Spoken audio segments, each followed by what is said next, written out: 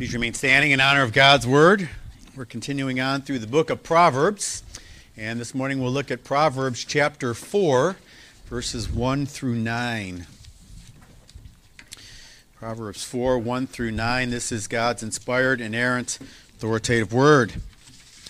Hear, O sons, a father's instruction, and be attentive, that you may gain insight, for I give you good precepts. Do not forsake my teaching.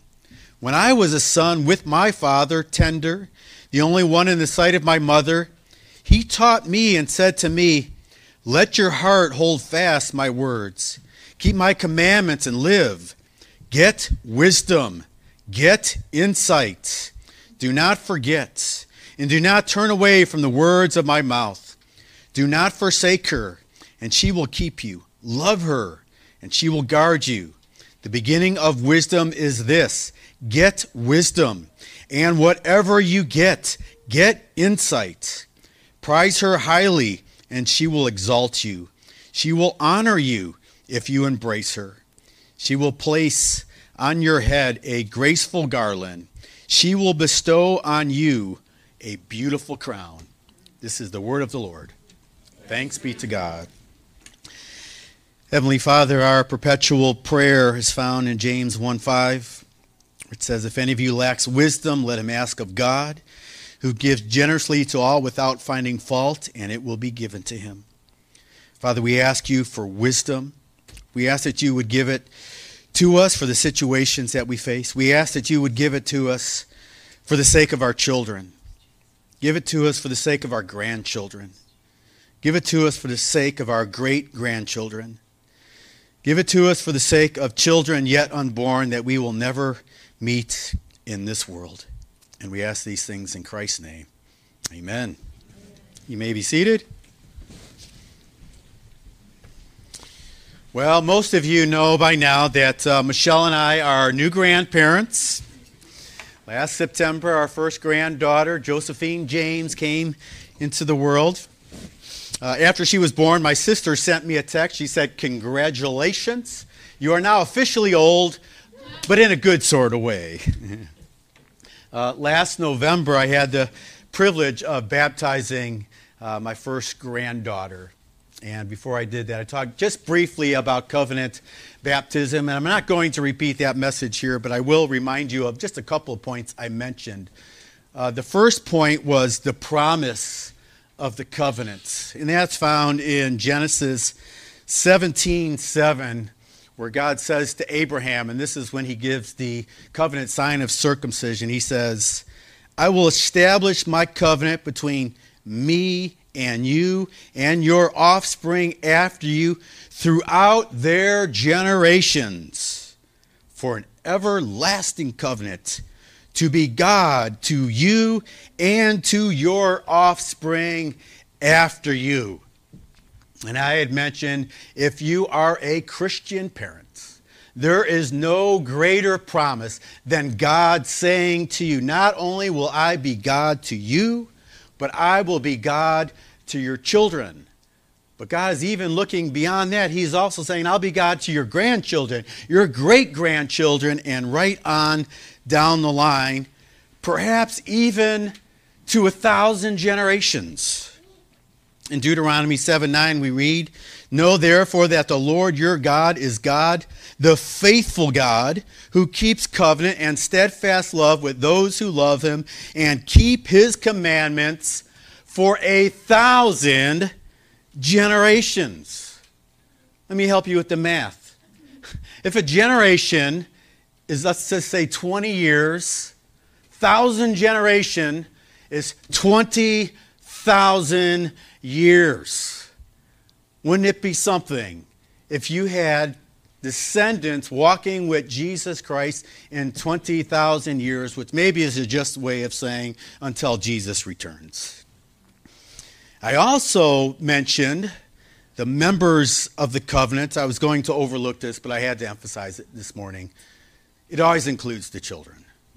God always includes the children in the covenant. And you may recall that on one occasion, parents were bringing their children to Jesus, including the infants. And the disciples were like, Don't bother the teacher. I'm paraphrasing. Don't bother him. He has more important things to do. And what did Jesus say? Let the children come to me. And we're told that he took some in his arms. And specifically, we're told that he laid his hands on them and blessed them. And I told my daughter and her husband, that's the picture I want you to have of what's taking place this morning. Jesus is laying his hands on your child, my grandchild, and is bestowing a blessing. But then there's the responsibility of the covenant. In Genesis 18:19, God says, speaking of Abraham, for I have chosen him that he may command his children and his household after him to keep the way of the Lord by doing righteousness and justice, so that the Lord may bring to Abraham what he has promised.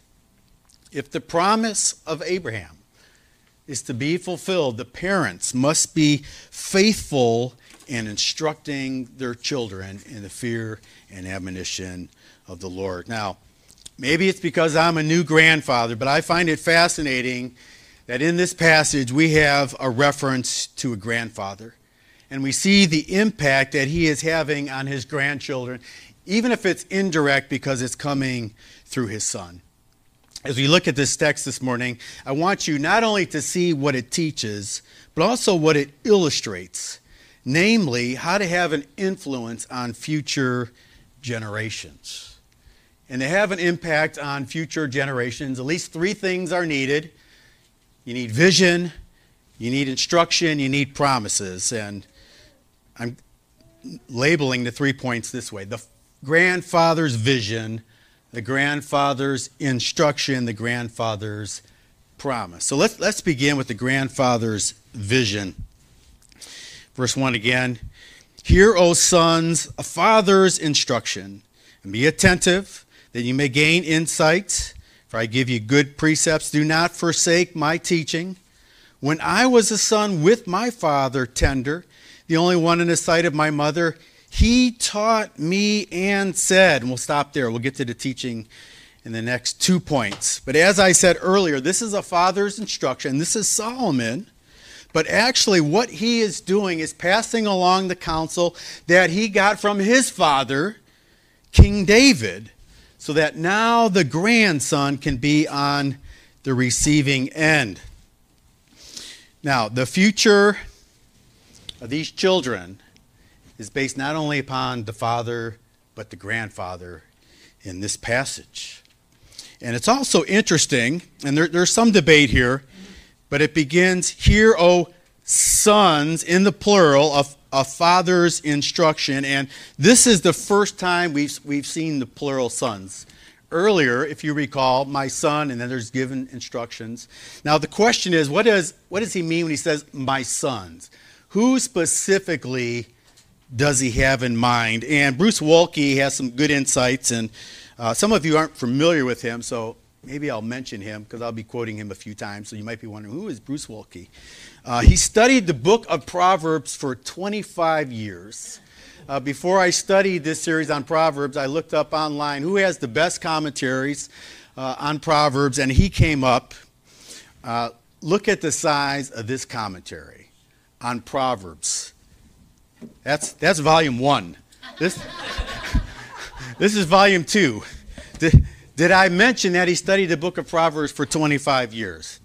Not everybody's going to read that, so we have this one by Bruce Waltke. It's called a shorter commentary, and if even that is too much, you can go to the shortest commentary on Proverbs written by yours truly. But he has an interesting observation about this word sons and what it may refer to. So I'll just read it for you. He says, the indefinite and plural address sons is unique in the introductory admonitions. The construction suggests that the plural sons is diachronatic. And I thought, wow, diachronatic. What does that mean? If you don't know what that means, don't feel bad. I didn't know what that means either. And apparently nobody else does, so he included in parentheses the definition. I'm so thankful. In other words, it's a reference to the lineage of the sons, looking down the line of future generations, not synchronic, and again, I'm glad he gave me the definition, a reference to the contemporary sons of the Father. So that's his suggestion. I'm not going to be dogmatic on this point, but when Solomon says, "Hear, O sons," he's not just talking about the sons who are right in front of him, but he's talking about future sons who may come somewhere down the line. Now, regardless of whether or not that is the accurate translation, it is biblical to think about future generations. This is what we read in Exodus 10, and this is during the 10 plagues. This is the 8th plague, the plague of locusts, in case you're wondering, and this is what we read, Exodus 10. Then the Lord said to Moses, "Go into Pharaoh, for I have hardened his heart and the heart of his servants, that I may show these signs of mine among them, and that you may tell them in the hearing of your son and of your grandson how I have dealt harshly with the Egyptians and what signs I have done among them, that you may know that I am the Lord." Isn't that interesting? God is saying, I have hardened Pharaoh's heart so that I can bring upon him and the Egyptians these plagues, so that in turn you will have a story to tell to your children and your grandchildren someday, so that you and they, of course, may know that I am the Lord. God is looking down to future generations. Psalm 78, 2 through 7, we read, and this is Asaph the psalmist speaking, "I will open my mouth in a parable. I will utter dark sayings from of old, things that we have heard and known, that our fathers have told us. We will not hide them from their children, but will tell to the coming generation the glorious deeds of the Lord and his might and the wonders that he has done.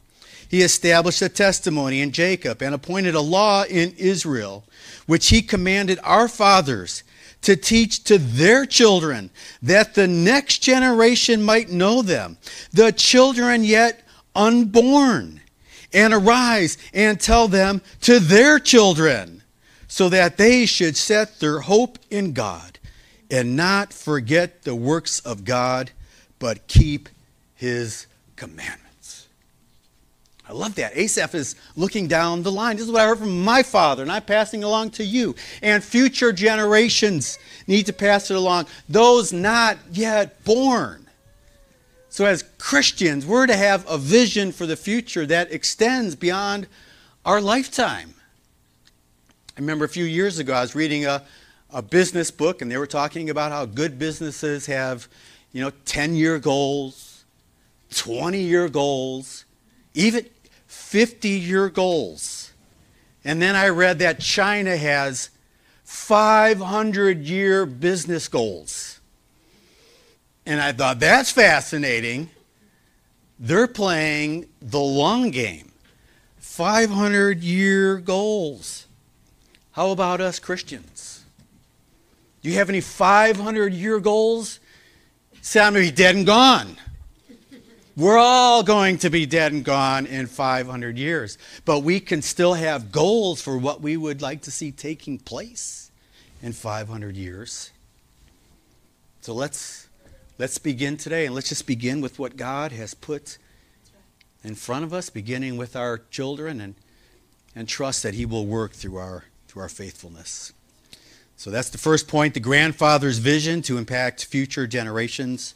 Now we have the grandfather's instruction.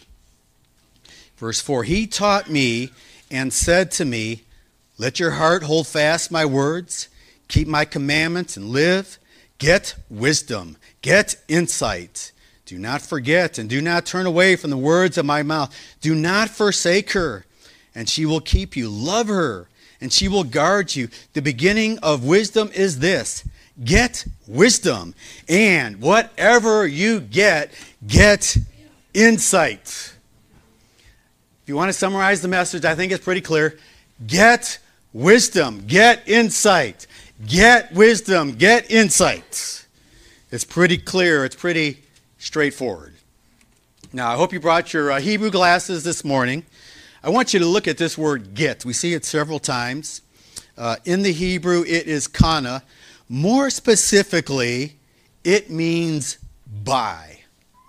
It means buy. It's the opposite of sell, and that is precisely how it is used in Proverbs 23:23. Buy truth, and do not sell it. Buy wisdom, instruction, and understanding. Buy wisdom. Now, obviously, this is a metaphor. Wouldn't it be wonderful if we could all go to the vitamin shop and buy a bottle of wisdom, like we do fish oil capsules, You know how much you need. I need enough for the month, 30-day supply. And every morning we could get up and we could ask our spouse, did you take your wisdom pill? I took it. Oh, we're almost out of wisdom. We need to get more. It'd be wonderful if we can do that, but obviously we can't. But what's the purpose of the metaphor? Buy wisdom. And I reminded you that the NIV, and it's pretty accurate in verse 7, says, the beginning of wisdom is this: get wisdom, though it cost all you have, get understanding. And that is a good translation of the Hebrew. No amount is too high for this pearl of great price. Now, in this passage, it's interesting. Solomon mixes his metaphors. Wisdom is not only pictured as a treasure to be purchased, but also a woman to be loved and embraced. Look at verse 6 again. Do not forsake her, and she will keep you. Love her, and she will guard you. Verse 8, prize her highly, and she will exalt you. She will honor you if you embrace her. Love her. Embrace her. These are romantic words. In Proverbs 5:20, we read, why should you be intoxicated, my son, with a forbidden woman, and embrace the bosom of an adulteress? Don't embrace her. Embrace Lady Wisdom. And Song of Songs 2, verse 6, his left hand is under my head, and his right hand embraces me. David is saying through Solomon, get wisdom, whatever it takes, and then you love her and you embrace her. Putting the two metaphors together, the instruction is this: pay whatever dowry you have to in order to marry this woman, and then love her and embrace her for the rest of your life. That's the instruction here. Do whatever it takes to get this woman, and you love her. You embrace her. Now, how do we do that?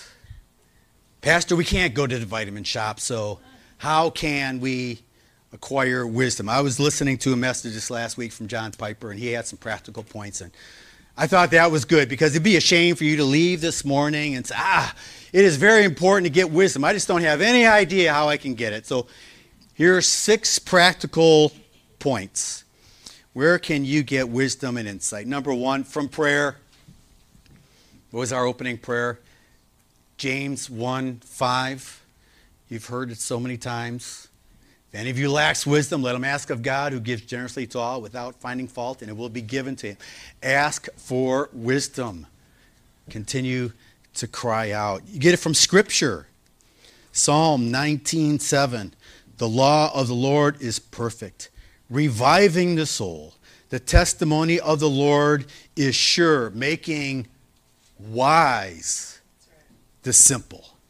So, yes, you can't take a wisdom pill every morning, but you know what you can do? You can open up God's Word and read it, study it, memorize it, meditate upon it, and it will give you wisdom. You can also get wisdom from the world. If we have eyes to see, it's literally everywhere, thanks to God's common grace. But here's one example from Proverbs 6 through 8. Go to the ant, O sluggard, consider her ways, and be wise. We're to learn to be wise from the ants. Isn't that interesting? Without having any chief, officer, or ruler, she prepares her bread in summer and gathers her food for harvest. The lesson about the ant is not just work hard, but it's also this ant works hard without any chief, officer, or ruler. There's nobody watching over the shoulder of these ants. Mom or dad doesn't have to say, clean your room. Mom or dad doesn't have to say, did you finish your homework? This person is self-motivated. They don't need a ruler over them. Another pastor used the illustration of a coach. They don't need a coach telling them to work hard. Right? I mean, all the players on the basketball team work hard when the coach is out there blowing the whistle. Run, faster, faster. But what if it's just you out there on the basketball court? How fast do you run? Or with a musical instrument or whatever else it may be. That's one of the lessons we can learn, believe it or not, from those little ants crawling around on the ground. And then another place we can find wisdom is from wise people. Proverbs 13:20, whoever walks with the wise becomes wise, but the companion of fools will suffer harm. Here's a question I have for you. Do you listen to people who tell you what you want to hear? Or do you consult with people who tell you what you need to hear? You know, it's easy to say, yeah, I talk to people who tell me what I need to hear. But the truth is, sometimes that can be humbling because we might feel inferior if they have insight that we don't have. And it can wound our pride. But we want to learn from wise people. Some of you are wondering, why is he quoting Wilkie all the time? Well, I told you he studied Proverbs for 25 years. Why wouldn't I learn from his thoughts? I love what Spurgeon said on one occasion. He said, he who will not learn from the thoughts of others men's brains shows that he has no brains of his own. Now that's pretty good. Learn from wise people. Number 5, where do you get wisdom from an eternal perspective? Psalm 90, verse 12. So teach us to number our days that we may get a heart of wisdom.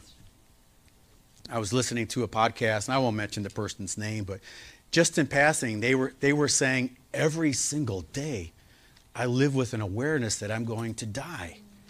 And they said it really makes a difference in how I live. It's helpful. And I thought, that's really interesting. And I would add, that's biblical. It does make a difference. And then one more, 6, where do you get wisdom? Of course, we have to include this from walking with Jesus.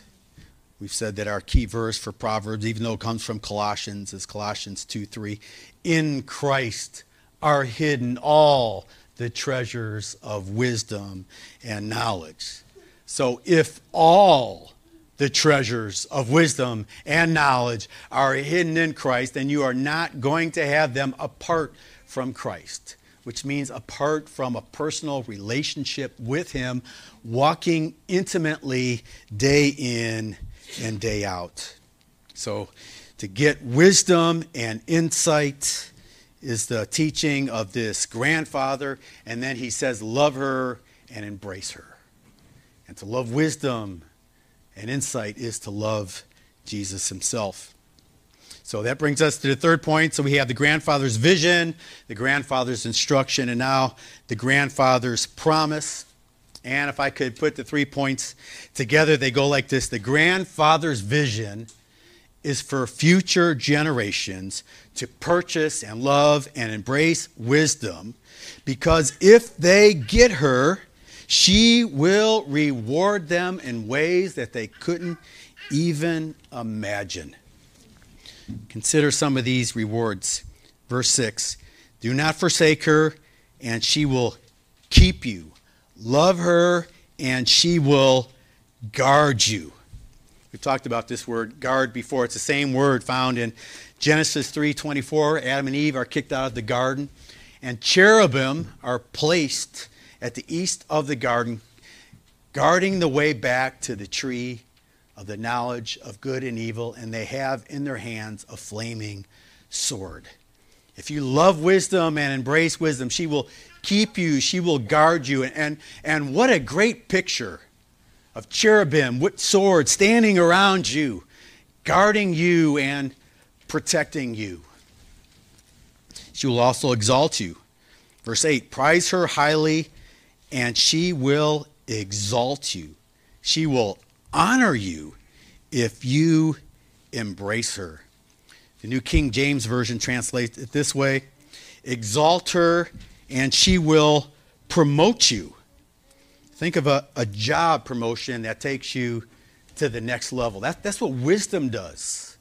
She will exalt you. She will promote you. She will bring you to the next level. Walke says this: it connotes to come to a high position in society, to elevate a person in his status and authority with all of its benefits.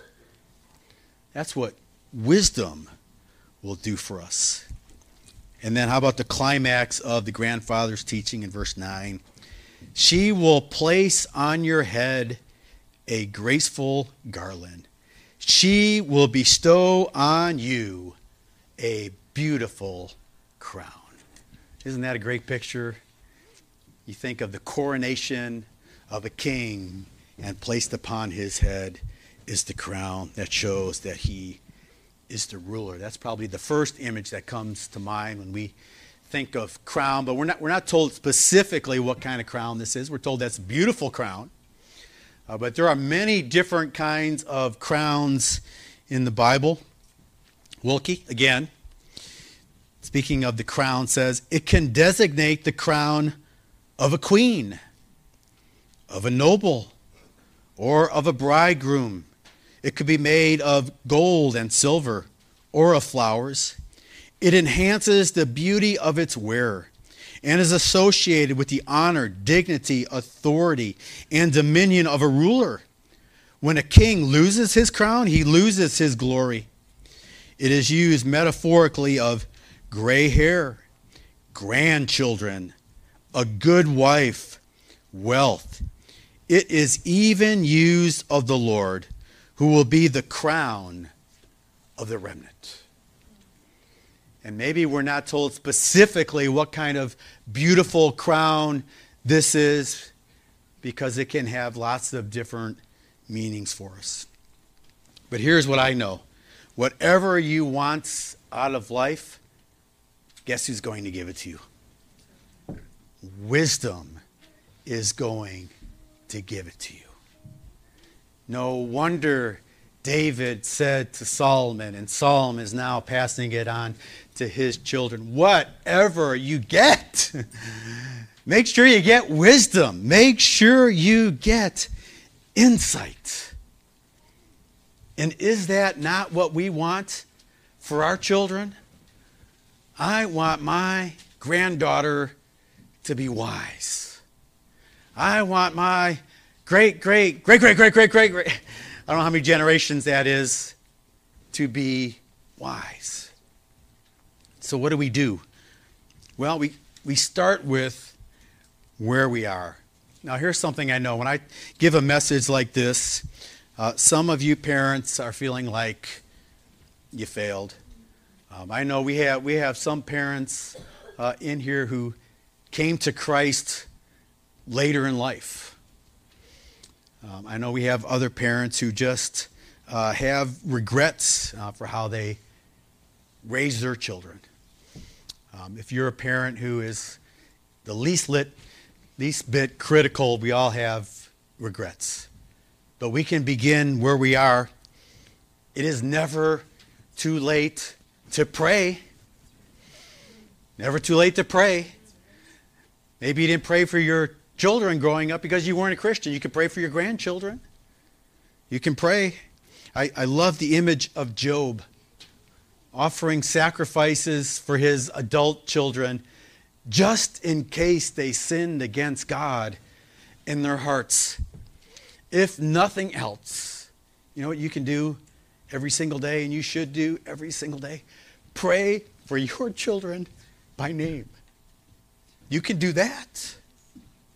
You can bring them before the Lord, and you can pray for them. Whether they're walking closely with the Lord, whether they're a prodigal son or daughter, you can pray, Lord, bring them back to you. We can all do that. We can pray. Of course, we can read the scriptures. It's never too late to do that and just continue on from where we are, regardless of when we got started. I always think it's kind of interesting because in my family, my mother became a Christian roughly when she was 40. And then I became a Christian right after her. So I was 20, and then I think of my kids being raised in the faith, and they better be more faithful because they had a head start. So, you just start where you are. Just start where you are, reading the scriptures. You can grow. And, of course, if you have made mistakes, you can ask your children for forgiveness. Pastor, have you ever had to do that? I have. Yeah, ask for forgiveness and go back if necessary. Children, you're not going to be left out. Are you attentive to your parents? When they instruct you, do you listen? I hope you don't roll your eyes. Ugh. There's another proverb, I forget what the reference is. The eye that mocks a mother would be plucked out by the ravens. That's a graphic picture. You want to be attentive. And if I could go back, I tell you, kids, if I could go back in time when my parents spoke, I would be all ears. Because what I didn't see at the time was when they were instructing me, it was like they had in their hands $100 bills.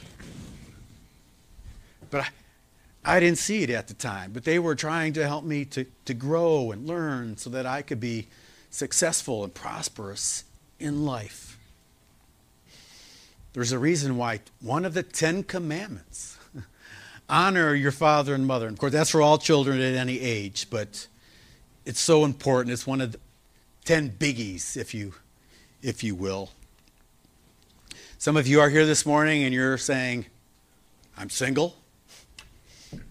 I never got married. I never had children. How am I going to have an impact on future generations? Well, maybe I'll begin by reminding you that Jesus never had any biological children. Is he having an impact? 2,000 years later?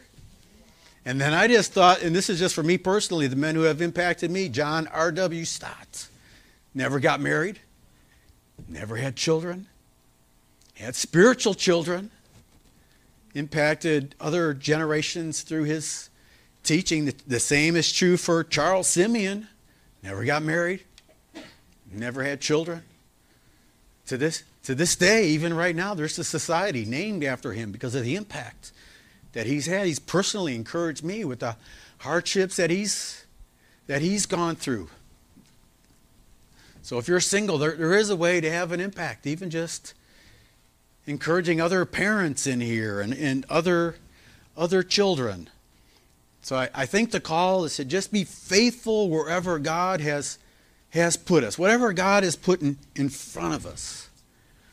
Often I think of, conferences you go to and you're bombarded with all this information and you wonder, where do I start with all this information? And I always think, start with where you are. Start with what God has put right in front of you. Every once in a while, I will say to Michelle, we just need to be faithful in what God has called us to do. God has placed me here at this church at this time. Let's be faithful. God has placed her alongside me, and we have children and other things going on. Whatever you have going on, just be faithful in what God has put in front of you and pray that he will bless that. And I promise you, when you get to heaven, you are going to be amazed at how God used your faithfulness. So as we heard earlier during our time of confession, he who is faithful in little will be faithful in much. So let's just start with the little that God has placed before us and entrusted to us, and know that he will bless that. Let's pray together. Heavenly Father, once again, we thank you for your word.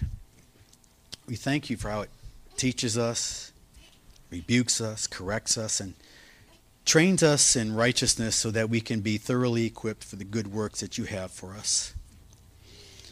Father, I pray that by your Spirit we will be faithful to what you have put in front of us. Father, I pray for the parents, the grandparents.